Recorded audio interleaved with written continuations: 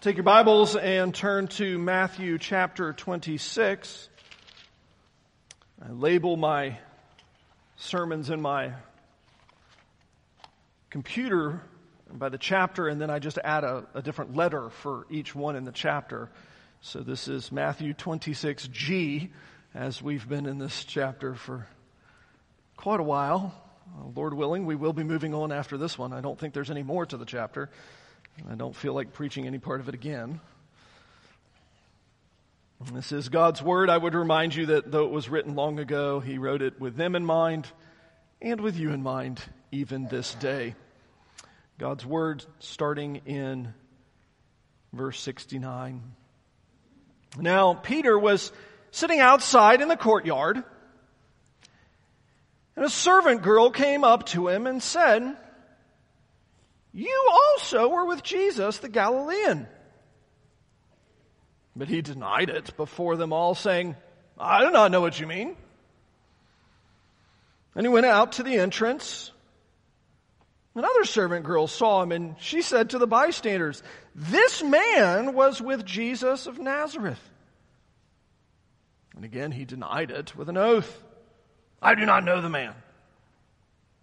After a little while the bystanders came up and said to Peter, "Certainly you too are one of them, for your accent betrays you."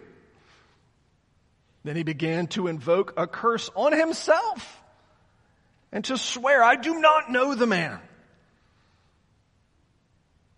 And immediately the rooster crowed. And Peter remembered the saying of Jesus, "Before the rooster crows, you will deny me 3 times." And he went out and wept bitterly.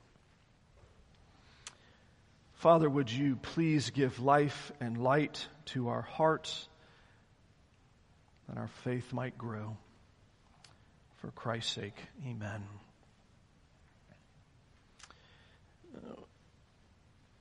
One, I would say, fairly recent addition to our kind of cultural narrative as a nation and as a globe is this kind of fairly recent, seemingly, invention of cancel culture.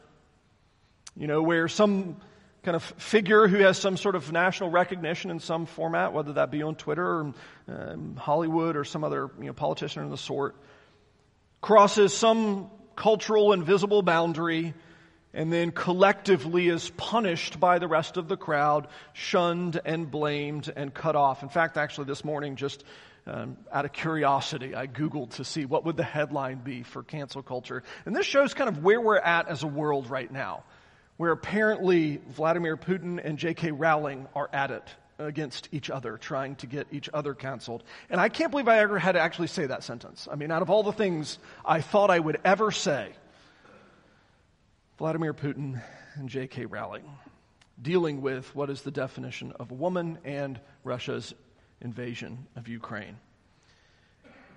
It's unbelievable. And really, if you actually think about it, it in some sense kind of makes sense from the perspective of a book I don't tend to appreciate, but Pride and Prejudice, that great line in there, "My good opinion once lost is lost forever." It's really kind of what we've adopted as our global, but certainly cultural, national perception of people. We're willing to think highly of a person until they cross the boundary. Now, we may or may not tell them what the boundary is, but once they cross it, well, my good opinion once lost is lost forever. I'll never give them another opportunity. I'll never think of them positively again. I will never think of them and give them a chance. In fact, actually, interestingly, cancel culture is not just kind of a new invention. It exists, in fact, is really the earliest problem, one of the earliest problems that the church had to kind of deal with and sort out. You remember the early church kind of grew from Jerusalem and throughout the world under a tremendous amount of persecution. And while we would like to say that all of those dear saints were faithful martyrs and that they suffered and held the line and professed the faith and died and are counted amongst the martyrs, the sad reality is a substantial number of them actually didn't. They weren't faithful. The persecution got too bad. The Romans were too terrible. They really did horrible things to humans. I mean, they were pioneers in some ways as to how bad it could be. And the sad reality is that some Christians actually caved and said, I don't know the man. I'm not a Christian. I'm not that person. And the church had to figure out, what are we supposed to do? Do we receive them back? And there was a portion of the church that said, hey, we're welcome to forgive sins, even these. And there was a portion of the church that said, that is the unforgivable sin. Once you have transgressed that line, there is no more mercy. And it almost split the early church. It's one of the really big problems in early church history. It's pretty wild. Which I find to be amazing because I think actually it's very clearly answered in Scripture. Specifically, Matthew chapter 26G. Our sermon as we end out the chapter, I think it addresses quite clearly, what do we do with saints as they struggle with sin? In fact, actually, we might even go so far as to say, what do we do with saints that struggle with the biggies? This is as big as it gets. I have a couple of encouragements for you and maybe perhaps some confrontation as we go to think about this passage. And the first idea I kind of want to challenge you to shouldn't be anything that any of us would perhaps disagree with, but maybe be reminded of the scope of this. The challenge for us as dear saints of the Most High to be on guard against the corrupting nature of sin. Where we are in this passage, it really is a familiar section of Scripture, but a lot of times we kind of forget the larger context of what's taking place. Remember, they are just having left shortly before the Passover feast, the Last Supper. They've just had an extensive period of time where Jesus has been teaching them, where He's been instructing them.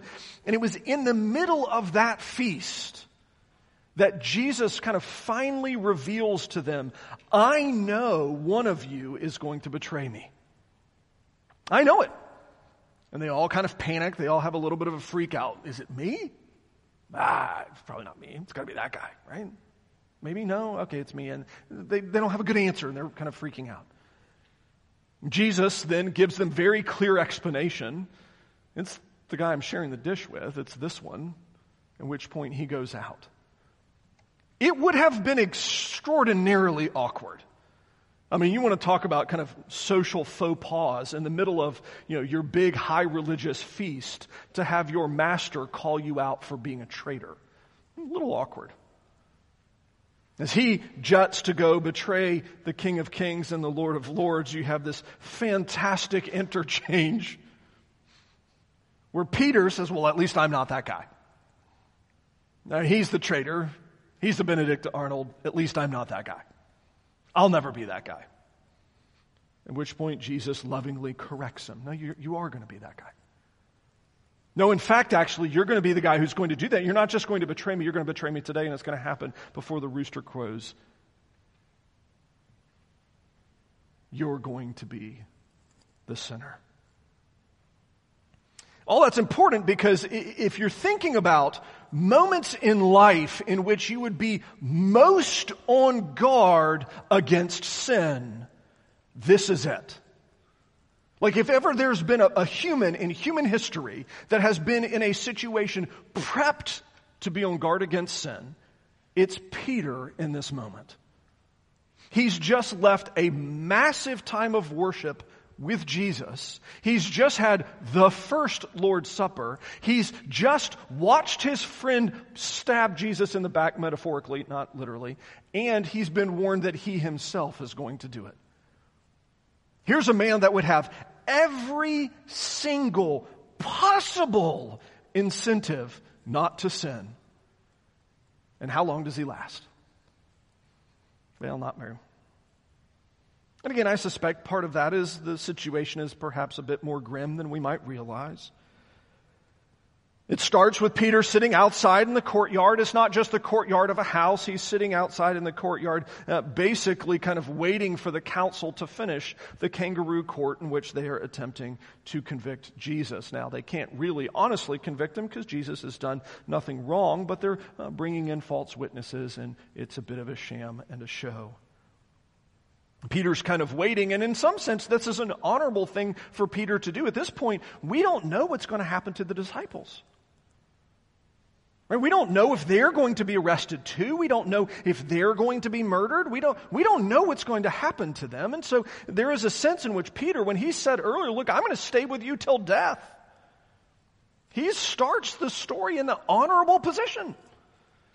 He's ministered to by Christ. He's strengthened by Christ. He's just come from a time of prayer in which he got a good nap. He's doing all right. And actually does the honorable, courageous thing. Waits to see what happens. And I love how you get to see kind of just the working of how people, really fragile we are. As much as we like to pretend like we're these great, strong, and sturdy folks that, we're these immovable mountains. All it takes is the least threatening human you could possibly dream up. A little servant girl. Not one who would have necessarily had any power, not one who necessarily could have even had ear of those who would be important or even risk his life. This is a nobody. This is a person who would have no say over anything. She's a nobody. She's part of the background scenery. She's a person you wouldn't even notice. And she asks, well, it's not a question here, a statement. You're with Jesus. It gives us a clue that everybody here is aware of the situation. The arrest of Jesus is not entirely private, and if you've ever lived in a small town, you know that. Nothing's ever private in a small town. You get the impression, actually, that the crowd gets larger as the night goes on. More people gather to hear what's happening. More people gather to see what's taking place. But she makes a simple statement. You are with him. I mean, what an opportunity for him to share the good news. Yes, I've been with him for years. He is the one who saved me. He told me of the way that my sins could be dealt with. He told me about the kingdom of God. He told me that he's going to die and be raised again. What an opportunity to share his faith. I mean, as a pastor, I don't get opportunities that often, that rich. This is fantastic. You were with Jesus. Amen. Yes, I was. Thank you for noticing. Let's have a conversation. Instead, he lies. And it's a stupid lie. It's an evil lie. He denied it before all of them, so she's having this conversation. There's a crowd that's watching. Denies it before all of them, saying, I don't know what you mean. I don't know what you're talking about. I don't know what you're talking about. Which again makes me chuckle in so many ways. The town is not that big.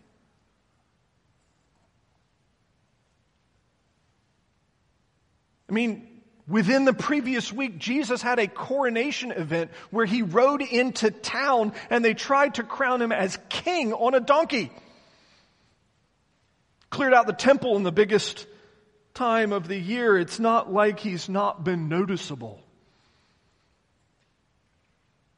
And you would think, honestly, if this was your life, this would be the worst moment of your entire existence. That when given the opportunity to talk about the good news, the least threatening person in the world scared you so badly that you lied about Jesus. Not even lied about yourself. Well, you get to see that sin is not kind of stationary. That's a really important thing to realize. Sin is not stationary. It's much like if you ever go out into the ocean in a strong current. You walk in at this point in the ocean and you go to ride the waves, and when you walk out of the... Where do you walk? You walk out way down there. Because the current was pulling you all along and you didn't realize it, and unfortunately the current of sin is pulling Peter. Sin's not stationary. It takes you further than you want to go. It pulls you in directions you would never intend. And here,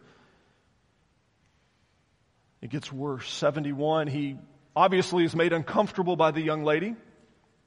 So he does what, any robust, heroic man would do. He runs away from her. Finds a new place to wait. Goes out to the entrance, a different part of the courtyard, a different part of bystanders. And I love, you have to kind of piece it together. It's told in a number of the Gospels, all 4 of them actually. She follows him. And another one with her. And the whole crowd at this point begins to kind of get in on it and start asking him questions. And it's not just her at this point. You get Luke tells us it's a man. Mark tells us it's the same girl. John tells us a whole bunch of unidentified people. But a crowd begins to ask him questions. And so now it's not just an issue of him lying to a young girl. It's not just an issue of him lying to one person whom the culture would say is unimportant. Now he has a crowd of witnesses.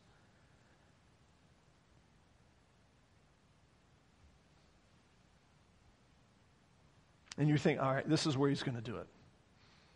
All right, this is where he's going to get it. This is where he's going to nail it. He's not going to fail here. All right, what a mess. This man was with Jesus. Verse 72, now he intensifies. Not just lying, not just denying, but denying specifically with an oath. I swear to you on all that is holy, I did not do that, or something to that effect. Yikes. Yikes. At this point, he's not just calling his own character into question as being true, but actually invoking greater severity to his words. I do not know the man. Now, this is explicitly what Christ has forbidden. Let your yes be yes and your no be no. Don't take unreasonable oaths. This is an unreasonable oath. He's swearing, in some sense, to God Almighty that he does not know God Almighty. If ever there was an evil sentence said, friends, this is it. And he's gone from, I don't know what you're talking about, which is kind of maybe a nondescript way of maybe not addressing it, to now actually swearing to God in some fashion that he doesn't know God, doesn't know Christ. Which is just kind of, if you pause and think about it, if you'd been rewound time 4 hours, 5 hours, do you think Peter ever could have thought he would have done that? I mean, actually, we literally know he didn't think that, because he said, I will die for you before I deny you. He literally said, it's in the text in the previous part of the chapter. Sin is not stationary, and now we see the current of sin has dragged him way down the beach. He's caught in a rip current, and it's not going well for him. In fact, you know the passage, it only gets worse from there. We find out from the other Gospels, verse 73, it takes an hour to get to the third interchange. After a little while, the bystanders came up, and you get the impression that they've kind of been milling around, and not like you do in the DMV if you've in a short line at the DMV, and I mean a short line at the DMV is like 2 hours. If you've ever been in a long line at the DMV, like 4 or 5 hours, you get stuck there. Eventually, the wait gets so tedious that you start talking with everybody, no matter how much you don't like them, and they don't like you, and how uncomfortable everybody is, and it's just weird, and you just don't do that. Eventually, it just gets to you, and you're like, I have to strike up a conversation. Apparently that's happened where the awkwardness has passed enough, at least where they've started talking and been able to be cordial in some fashion. And I love it. About an hour later, you get it again in verse 73. Certainly you're one of those people too, because you got the accent. Like, you can't hide that. You can't. It's obvious.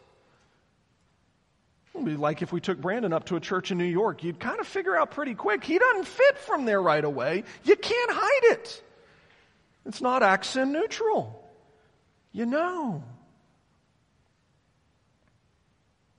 But sin not being stationary, rather than answering even with the same sin, he intensifies even further. Now, he then says, and this is horrible, he invokes a curse on himself and then swears. So something to the effect of saying, like, let the Lord destroy me if this isn't true.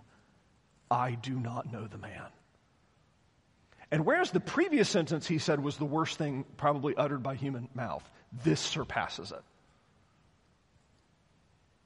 He is invoking the Lord's wrath upon him if he's lying.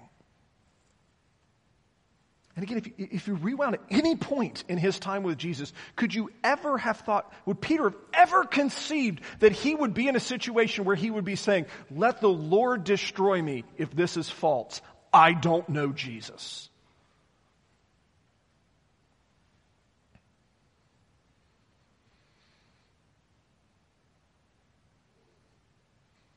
We give Peter a rough time as we've read the Gospels, I think many of us, but you have to admit, like, this is the guy who in many ways, he's a bit hot-headed, but he's probably the single most courageous man in the church at this point. When it comes time for somebody to lead the way into uncharted territory of faith, it's Peter. This is the guy that would be the hero in so many stories because, yeah, he's not going to get it all right, but he's out leading from the front. And here you have the great hero of the church bringing God's judgment upon himself, denying Christ. And friends, I would remind you and encourage you, sin is absolutely not a stationary thing. It's corrupting, it's infecting, distorting, and rotting. Put in a way that maybe on the lower shelf for some of us, sin makes you stupid. It damages how you think, it damages how you feel, it infects you and moves through you. And this changes how we think about sin when we begin to understand this. Because honestly, most of us in this room at some point in our life have intentionally committed one of those kind of shirt pocket sins, right?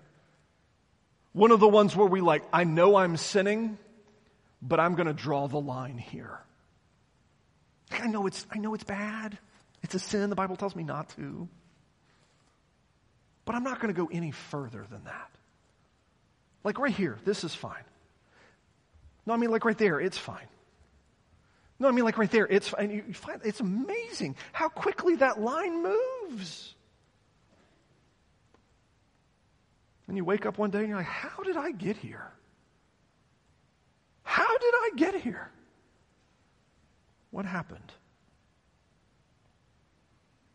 Children in the church, I would particularly teach you now and make this point to you. Learn this when you're young. Sin doesn't stop. And it doesn't stop where you want it to. It takes you places you would never want to go. It leads you by the hand into places you would never want to be. And you will find yourself saying, how did I get here? I do not like it. Adults, I would lovingly make the same point. Just because you've got a couple of decades on those that are younger doesn't mean we need to be reminded of this any less. In fact, actually, I think in some ways it's perhaps a bit more dangerous for us because of our pride to say, well, I've got enough self-discipline. This is the line. I'll go no further. Friends, if you find yourself in a situation where you're saying, this is the line, I'll go no further, you really, really, really need to pay attention. Because you're most likely toying with sin in some fashion. And sin makes you stupid. Further, sin creates other sins. That's the thing that you can kind of be shocked at and how this works. His sin probably, most likely at the beginning, is what tends to get Peter in trouble, is that while he is courageous at the start, fear creeps in the back. He lead the charge, and then once it gets kind of quiet or the waves get wild, that's when he starts having doubts and fears, and it gets him into trouble. But he goes from probably having doubts and fears in a conversation with a young lady to swearing to the Lord Almighty to destroy him if he is lying. Sin creates other sins. And I would maybe make one more application as you think about this, that if you ever find yourself in a situation, and children, I particularly instruct you with this one, if you ever find yourself in a situation where you say, oh, I could never do that. Oh, I could never do that. I'm not sure there are more dangerous words in the English language than to say, oh, I could never do that. Oh, you absolutely could do that.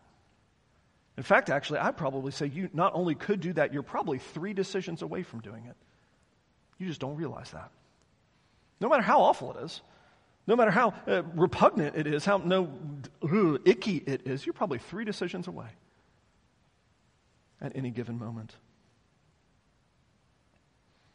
Be on guard against the corrupting nature of sin. It's awful. I can't imagine again how awful it would be to have your worst moment enshrined in Scripture forever. Your greatest failure written for all of humanity to see forever.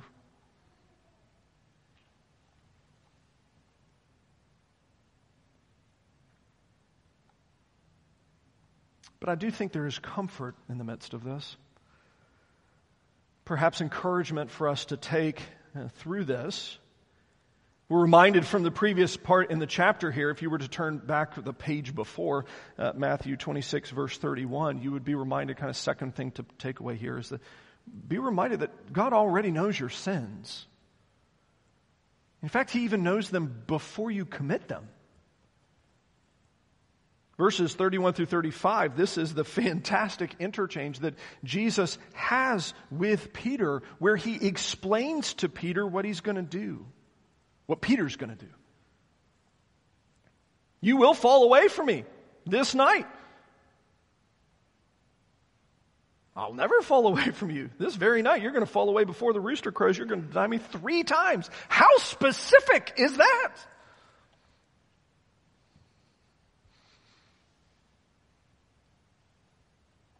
And I would say this is a good thing to be kind of contemplating in general, is that the Lord does know your sins. He knows them before you commit them. He knows them while you commit them. In fact, actually, you want to have good motivation not to sin, at least intentionally so.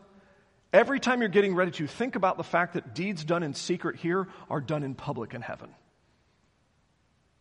Right? That everything you do in secret here, the things that you're like, ooh, I got away with it, being watched. The Lord knows. It's not hidden from Him. In fact, actually, this is a weird one to think about. Think about how many times you've committed private sin not realizing that the angels were there with you. Creatures that don't have bodies the way that we do. I don't know. They might be with us. I'm not sure. I don't know when they are. I don't know when they're not. But it is amazing how often even our sin, we're banking on secrecy. Deeds done in darkness. And one of the great takeaways from this is there is no deed done in darkness. There is no deed ultimately done in private. There is no deed done without people knowing. Everything's done in public. This is actually, I think, one of the great things. It's been funny watching kind of just the different generations, kind of as I pastor through this, the different generations and ages having to wrestle with an understanding, they come to understand what a loss of privacy looks like in our current world through these wonderful little devices in your email and everything like that. And I love how just kind of hopeful some people are that they can do something in secret. And they know everything about you. It's listening to my sermon now. I hope they do. It will be good for them. I'm not worried.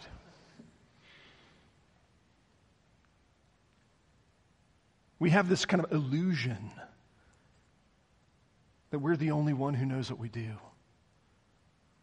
And I love how this is just this kind of tremendous contrast. The Lord knows it.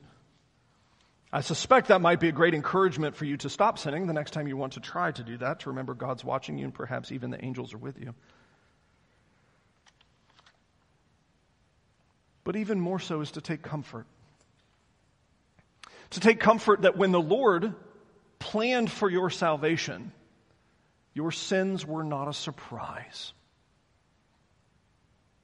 Right? When the triune God plotted out the plan of redemption prior to the creation of the world, and he thought about you specifically and planned for Christ to go to the cross for you specifically, he didn't plan for your best version of you. He planned for the real you.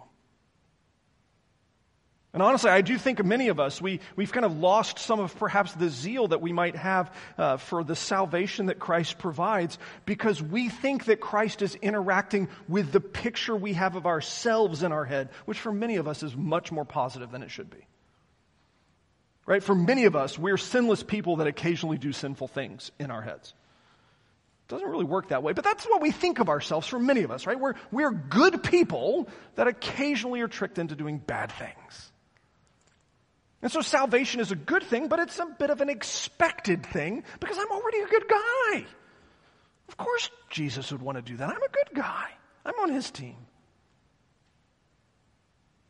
But forgetting that when salvation was planned, the Lord, again, not from a position of ignorance, he knows all of who you are. He knows all of what you are. He knows all of the unknown about you. He knows the dirty secrets of your heart. And that's the person he was planning salvation for. And I personally love contemplating that in terms of the promises of God, that when you read of him pledging himself to you, it's not in ignorance of the evil you've done. It's in full knowledge. When he makes statements like, I'll never leave you, I'll never forsake you. That's not the best version of you that he's making that promise to. It's the worst version of you that he's making that promise to.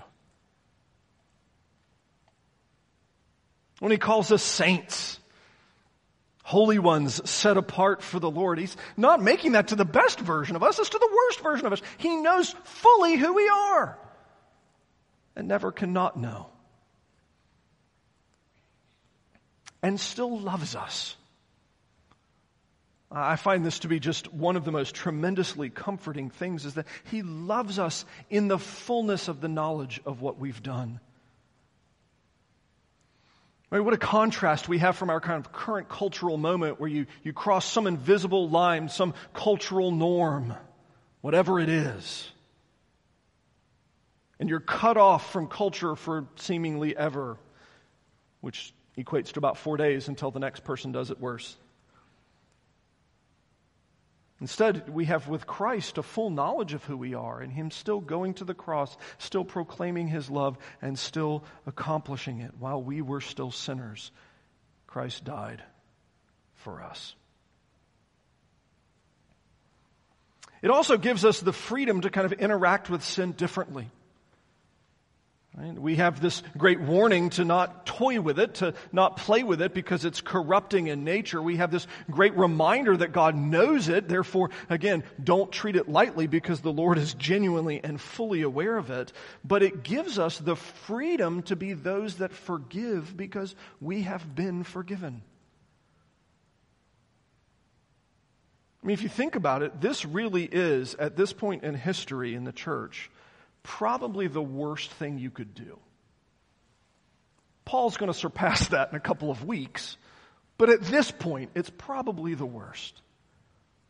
I mean, if we're going to talk about a pastor having moral failure, that's it. I mean, that's pretty much it, right? I mean, he's literally swearing to the Lord himself that he doesn't know the Jesus that he's serving. He's denying the faith at its most core, basic level. This is as great of a moral failure as you could possibly imagine You think, oh man, that disqualifies him from ministry forever. He's done. That's it. That's the end. He's finished. It's over. He's useless. His sin is too big for God to use. You can't use a man who's denied the faith. Or you could build your entire church around him. Which would you go with? I love you get to see the contrast between how we as humans think and how God himself thinks. I'm going to be honest, my temptation if I had this guy in our midst would be like, yeah, he's never teaching Sunday school. He's not going to be with the kids. Let's figure out how we can keep him in the building but not talk with anybody. Well, let's be honest, right? This is the kind of, we're not going to throw him out, but let's see if we can kind of mitigate the damage so he can't contaminate anyone else.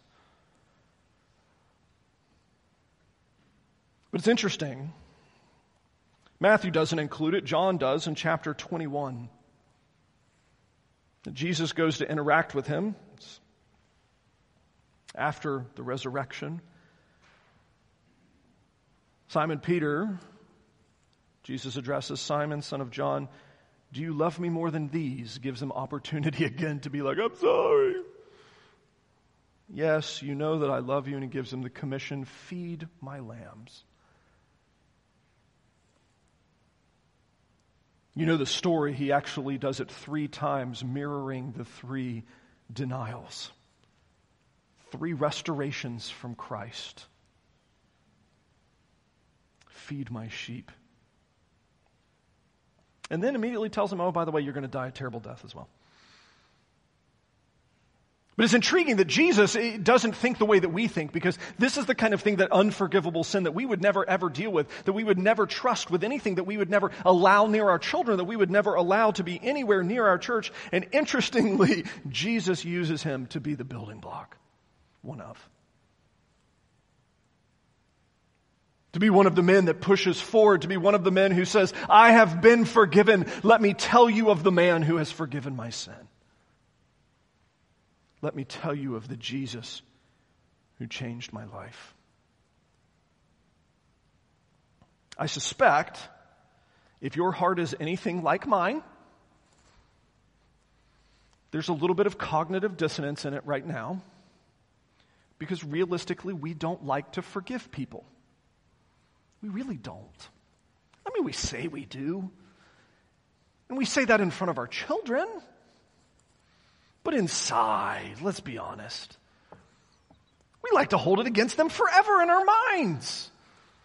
I was raised in the South. I know the game. I can recite to you, before I had COVID, my memory disappeared. I can recite to you every sin that I've heard of for all 40 years of my life.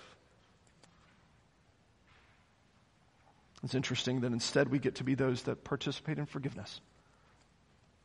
The removal of sin, the restoration of the sinner, the building up, because while we were still sinners, Christ died for us. While we were still sinners, Christ paid the penalty. While we were still sinners, Christ was victorious. While we were still sinners. Friends, this is the good news in the church. Because honestly, I know there are some of you that sit in here every Sunday. I know this. I know you. You sit in here every Sunday and you think, Peter has nothing on me. The sins I've committed, we don't talk about that. Some of you in here sit and think, the sins that I've committed, I personally have done, my previous life, maybe my current life. You sit here and you wonder, surely the good news can't be mine, because I'm too bad. Because my sin's too great. Because the shame won't let me believe it to be true.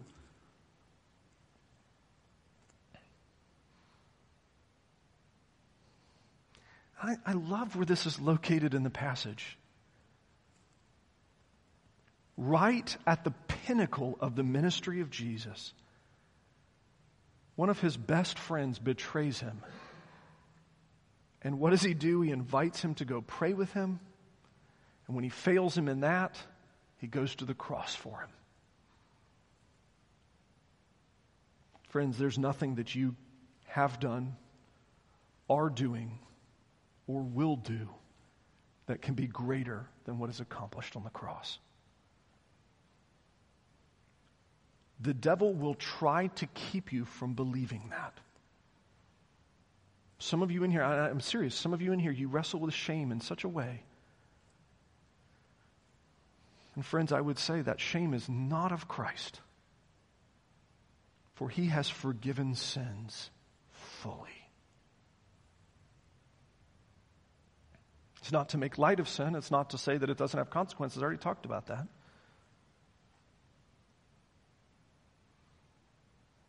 But not something to be taken lightly. And how is that possible? Now, the gospel writers are doing something here with how they've told us. You remember, they're telling a true story, but they like to tell it a certain way in order to call certain things to mind. And we already read one of them.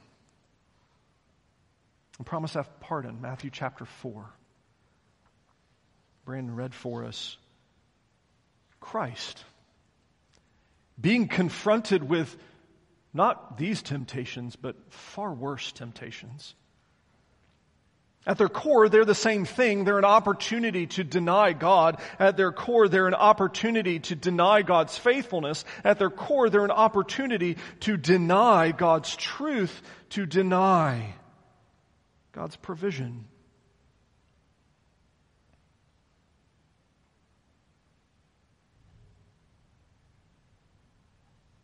Rather than folding, rather than collapsing, rather than lying, rather than falling apart,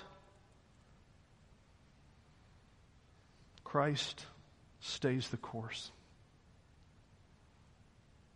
He's perfect where we were not. He was victorious where we have failed. He's righteous where we have sinned.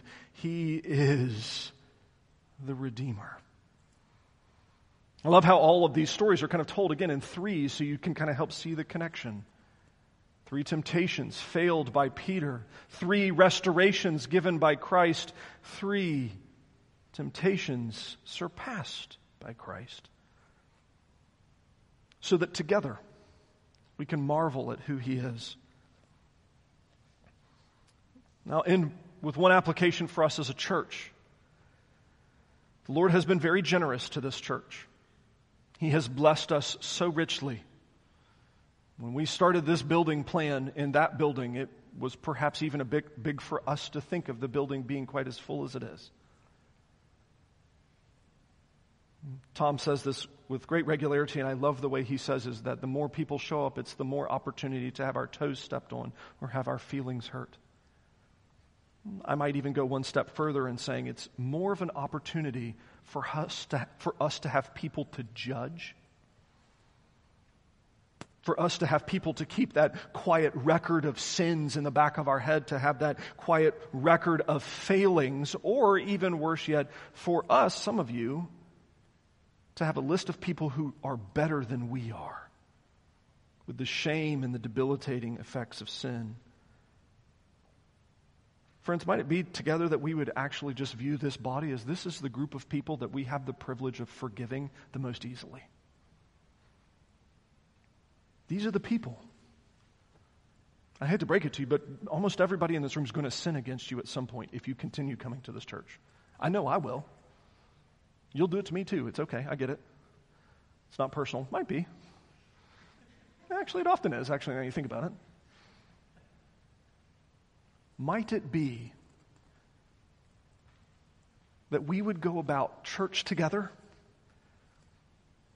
as an opportunity for us to view each other as the people we have the joy to forgive because Christ has forgiven us first. We acknowledge sin. We know we do it. I know you do it. You know I do. But Christ is greater than even that. Might we be a people who are quick to forgive and slow to anger. Father, we thank you. Where we are weak, Christ is strong. And it's so easy for us to see our weakness when it comes time to talk about forgiveness, because we don't like to do it. Forgive us for our forgiveness. And instead, O Lord, please unite us in our union with Christ, in whose name we pray, amen.